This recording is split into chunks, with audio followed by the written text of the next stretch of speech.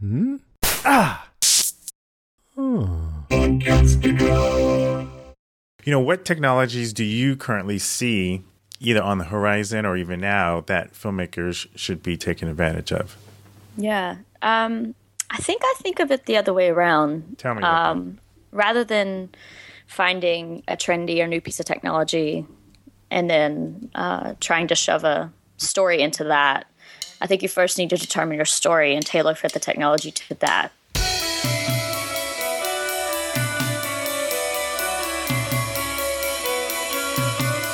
Hi, to all you boys and girls out there in podcast land. Welcome to Radio Film School, a radio documentary anthology series about filmmaking, cinema, and the pursuit of passion. Every week, we bring you personal, passionate, and sometimes provocative stories from filmmakers and artists all over the globe. Stories that will help you mature as an artist and find more fulfillment in your craft and career. This week is NAB. No, I'm not there, but I am there with you in spirit, which is why I am bringing you this special shortened episode on technology, with never-before-aired segments of interviews I conducted last season. But first, can I just give some props to Lens Pro To Go? They are like the little engine that could in the online rental market space. They're staffed by working filmmakers and photographers who can give you informed and educated advice on what kind of gear to rent. 2-day shipping is included in all of their rates, and your equipment arrives nicely packaged in durable Pelican cases. And for my listeners, if you use the offer code RADIO when you check out, you'll save yourself 10%. That's lensprotogo.com and use the offer code RADIO. We thank them for their support. Now, without further ado, on with the show.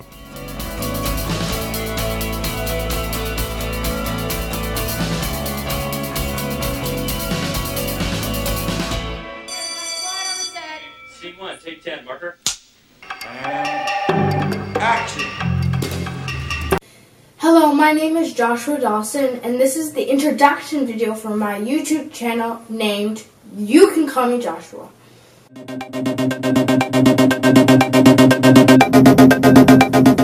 Basically, the videos I do are pretty random, so I'll be doing like gaming videos, and I'll invite some of my friends over to do some challenges. That's a clip from the introduction video of my 12-year-old son's YouTube channel. Can I just say, I'm such a proud papa. Lately, he's really taken up an interest in filmmaking and learning iMovie and even Final Cut Pro. A couple of months ago, he directed his first Nerf War spy action thriller. Now he's working on this sci-fi story about bad guys taking over the galaxy. And he's been obsessed with special effects and how to do CGI. Every now and then we'll be driving in the car and he'll go, "So Dad, in Final Cut Pro, what if you want to do this screen thing where you kind of curve it? Can you curve that in Final Cut Pro?" And I'm all like, "Yeah, I'm pretty sure you can do that. You might need a special plug-in, but it can definitely be done." And then he's all like, "So it's like something you plug into your computer?" And then I'm all like, "Well, it's not really that kind of a plug-in. A plug-in is... it's kind of hard to explain. But all that matters is, yes, you can do it." Anyway, it's been wonderful seeing him get excited about this craft.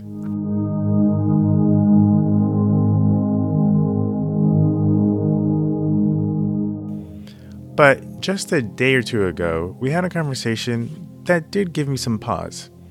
He was asking how to do these advanced modeling techniques that I'm sure must require something like Maya running on a gajillion-dollar computer. Now, these questions have been concerning for a couple of reasons. First and foremost is the simple fact that I have neither the hardware, nor the software, nor the skill to do the things that he wants to do. But secondly, and perhaps more importantly, I don't want him to think that he has to have all these special effects to make his sci-fi film. I tell him about the importance of first having a great story, and then seeing if he can come up with other creative ways to tell that story if he can't do the effects. I talked about the value of practical effects versus CGI and how Peter Jackson's use of practical costumes in Lord of the Rings looked amazing, whereas his use of CGI for the orcs in the Hobbit films looked like a video game. I talked about the return of practical effects that J.J. Abrams brought to Star Wars Episode 7. I wanted to say to my little boy, my future Rian Johnson, a version of that same refrain I tell all of you at the end of my episodes. son, if the story sucks, it doesn't matter what you created those monsters with.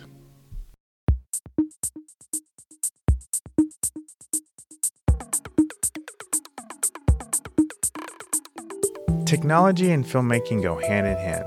They always have and always will. And right around this time, the topic is on the tip of just about every filmmaker's tongue because this is NAB Week, the National Association of Broadcasters' annual mecca of filmmaking gizmos and gadgets in Las Vegas, Nevada. Now, in the spirit of that humongous event, today we have a special Short Ends episode where we look at technology and filmmaking again. And as usual, we do it in a way for which we are best known, where we're going to challenge you to subdue that 12-year-old little boy or girl inside of you who is convinced you need a certain piece of technology to tell your story, and to step back, take a breath, and ask the question, do I really need it? I'm Ron Dawson, and this is Radio Film School Short Ends.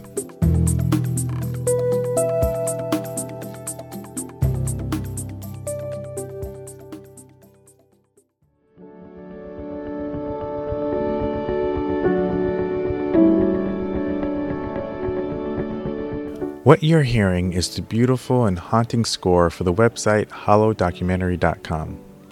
Hollow is a 2013 Peabody Award-winning documentary by filmmaker Elaine McMillan Sheldon. Elaine was featured prominently in last season's Women in Filmmaking series, which was the progenitor to our Breaking the Glass series. What makes Hollow so special, and why its making is apropos to this conversation about technology, is because Hollow is an interactive documentary. It's this immaculate, intricate, immersive experience where, as you scroll down through the website, the history of McDowell County, West Virginia is laid before you. From the early 1940s, when it was a booming mine town, throughout the century as the population increased and flourished, then as the population decreased towards the dawn of the 21st century and into the early 2000s. The entire Hollow experience is wonderful and enlightening and inspiring. The combination of photography, video, music, and ambient sounds is almost hypnotic. So it was no wonder that I approached Elaine not only to talk to her about her take on women in the industry, but to get her thoughts on technology's role in filmmaking. And some of her commentary actually speaks directly to the issue I recently had with my little boy.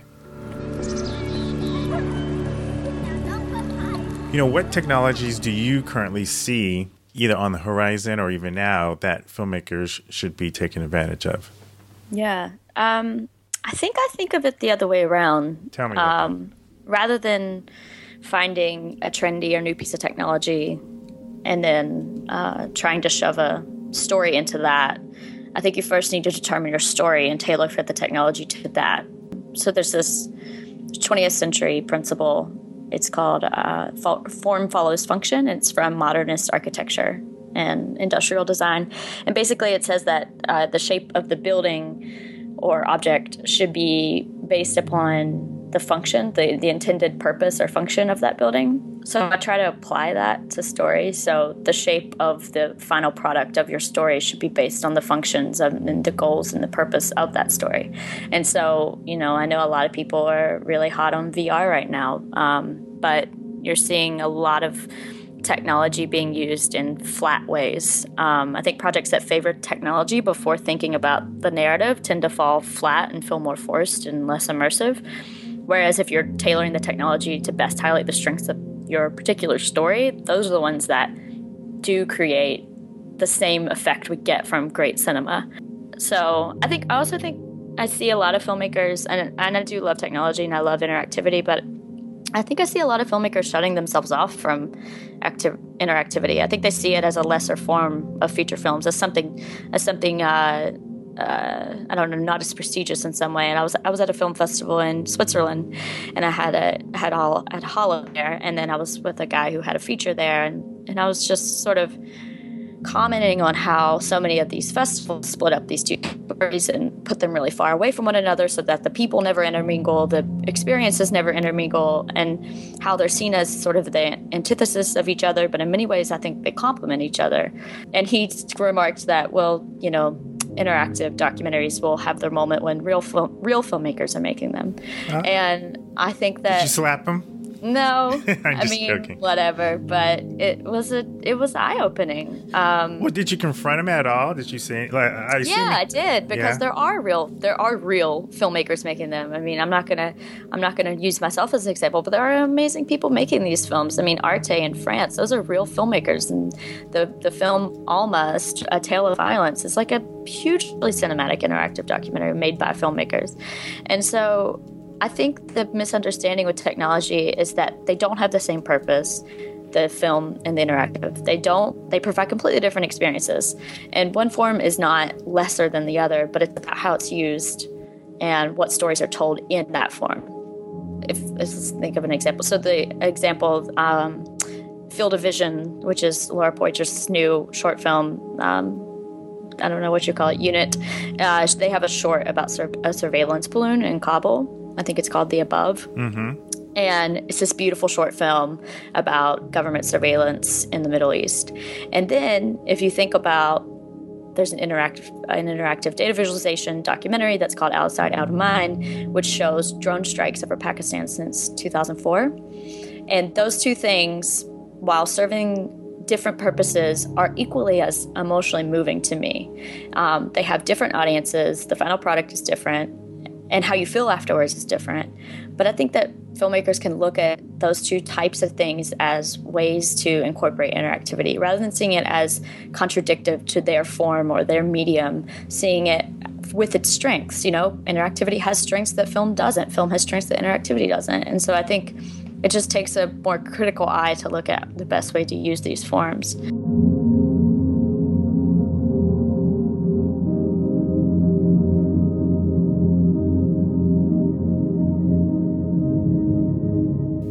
This conversation with Elaine reminded me of another conversation I conducted last season, one with Seattle Film Institute Executive Director David Shulman. We were discussing whether or not it's important to study the masters, and he made a comment about the German filmmaker Max Ophüls that I think plays into this conversation about technology and filmmaking.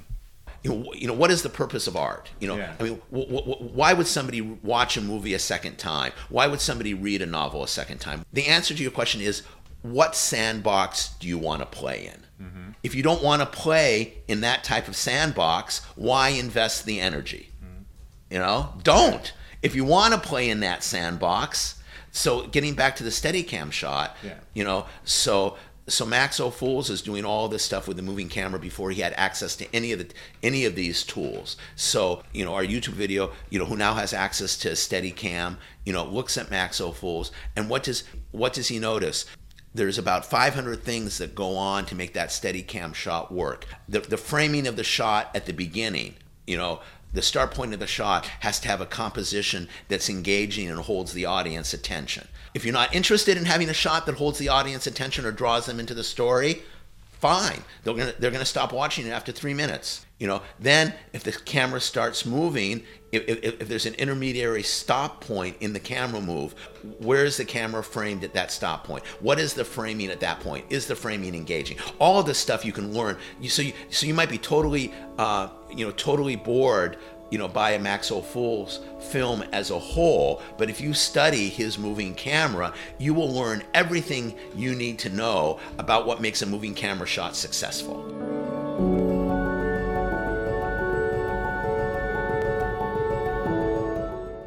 This comment about Ophüls and his use of moving camera shots years before the invention of the Steadicam is a great reminder about the importance of understanding the basics and the mechanics of good storytelling and basic shot composition. But it does beg the question, what could someone like Max Ophüls do if he did have access to a Steadicam? Let's go back to my conversation with Elaine as I pose a question to her regarding her commentary about form following function. Could it not also be true that some types of technology can open your mind up to certain types of storytelling? So like if you were to go back to the day, right before cars were invented and everything was a horse-drawn buggy, and then cars come along, you may have a story about a person going to the store in his horse-drawn buggy, and then this automobile technology comes and it gives you a whole new palette to work with. of how you want to tell that story, or even the kind of story you might want to tell, because now you're dealing with all the intricacies of this particular technology. And I know in that case, the technology is in the story rather than making the story, but so maybe it's not the greatest analogy, but this idea of if there's a certain type of technology that is available to you that can give you a wider canvas to work with the kind of stories you want to tell, or how you might want to tell a story. Am I making sense in my question? No, you're totally making sense. I agree. I think it's the first step, right? The first step is knowing what is available. Mm-hmm. So the first step is recognizing the strengths of VR. The first step is recognizing the strengths of maybe pulling in Facebook generated photos into your whatever you're making. I mean, the strength is understanding the different forms and their use. So, right now, like someone asked me, like, well, we would like to do a VR film about rural America. And my role now as someone who is going to follow that form follows function is to think about, okay, what's being done in VR? What do I like about it? What do I not like about it? And then how can I improve it with the story that I'm going to find? And then finding a story that is complemented by this form, rather than finding a story that could be a feature film. I think it's different. I think it's a different experience. And so I don't know. I just like to challenge. I think what you're saying is absolutely true. But I think in order to make good decisions about what medium and technology to use, you absolutely have to understand the strengths of each technology. Mm-hmm. And the only way you can do that is to experience it and be reflective on it and understand what moved you, what didn't move you. What did you like about Hollow? What did you like about Hollow? And try to understand what didn't work for you, and then move that through your own story.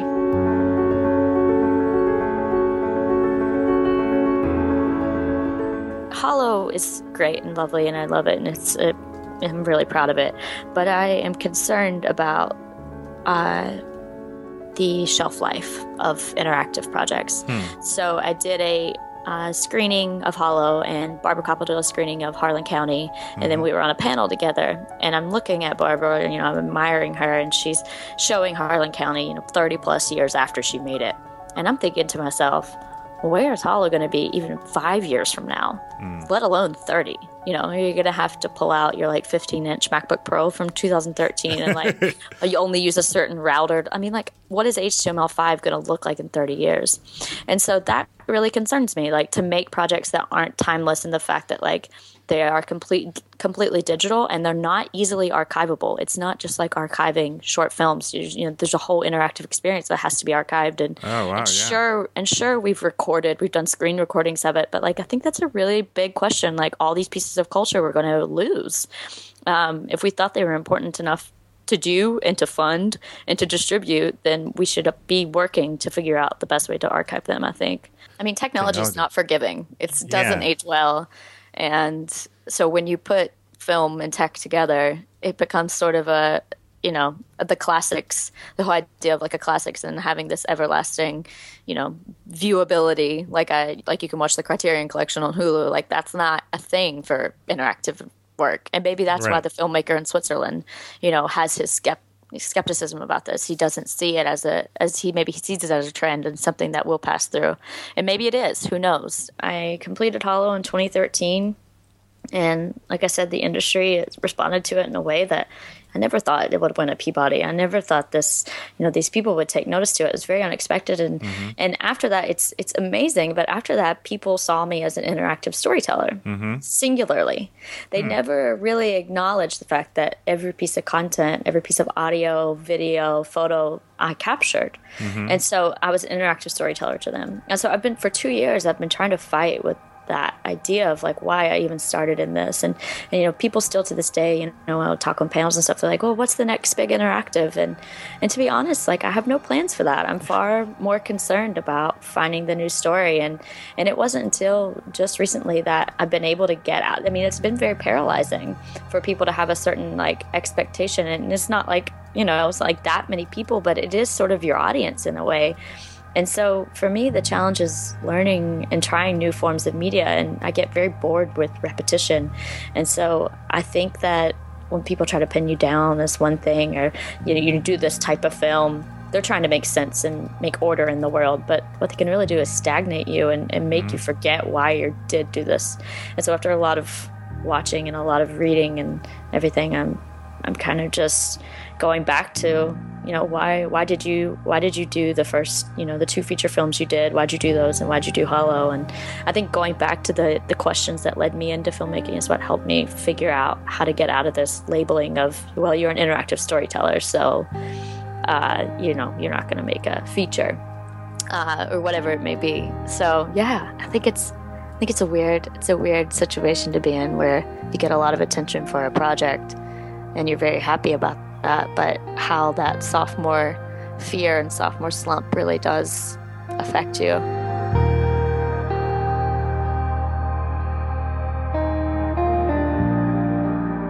Thanks again to Elaine for a wonderful conversation. Elaine is absolutely so much more than an interactive filmmaker, having done work for TED, Mashable, and Frontline. Take a look at her work and her wonderful approach to telling human stories at ElaineMcMillianSheldon.com. Links will be in the show notes.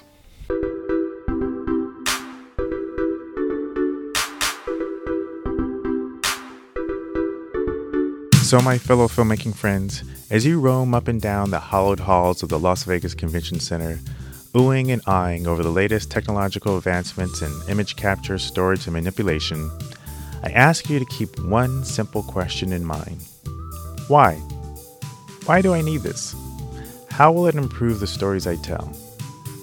Now, there is a legitimate value to the opportunities opened up by things like virtual reality, augmented reality, 8K resolution, or having 18 stops of dynamic range. I don't want to discount that. But you'll maximize that value when you know precisely how you're going to use that technology to enhance your storytelling. And remember, there is also some value at reawakening that childlike imagination to envision stories and solutions to problems when you don't have access to technology. Some of the most iconic films in history are excellent case studies on how creative solutions to scarcity led filmmakers to come up with solutions that ended up far better than what they originally planned.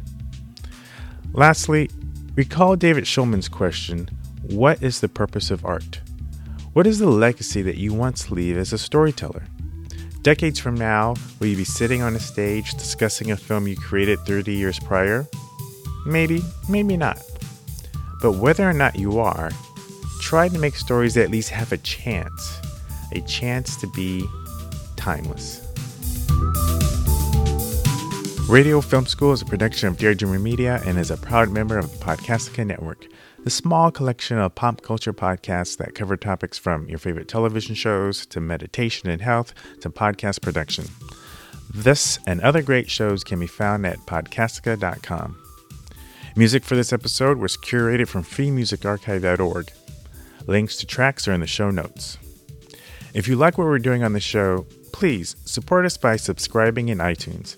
And while you're there, leave us a rating and review. You can also find the show on Stitcher, iHeartRadio, Spotify, and our RSS feed is on every blog post for each episode.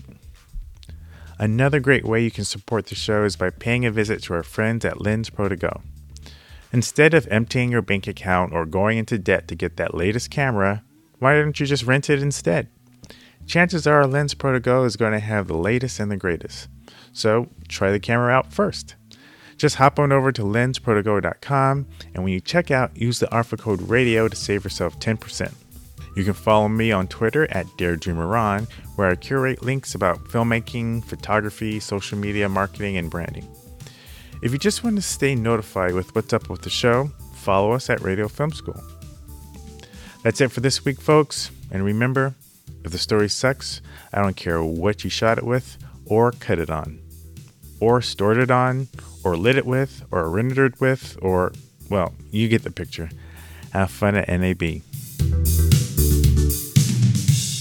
You're listening to Daredreamer FM, the sound of creative expression. Ah! Oh.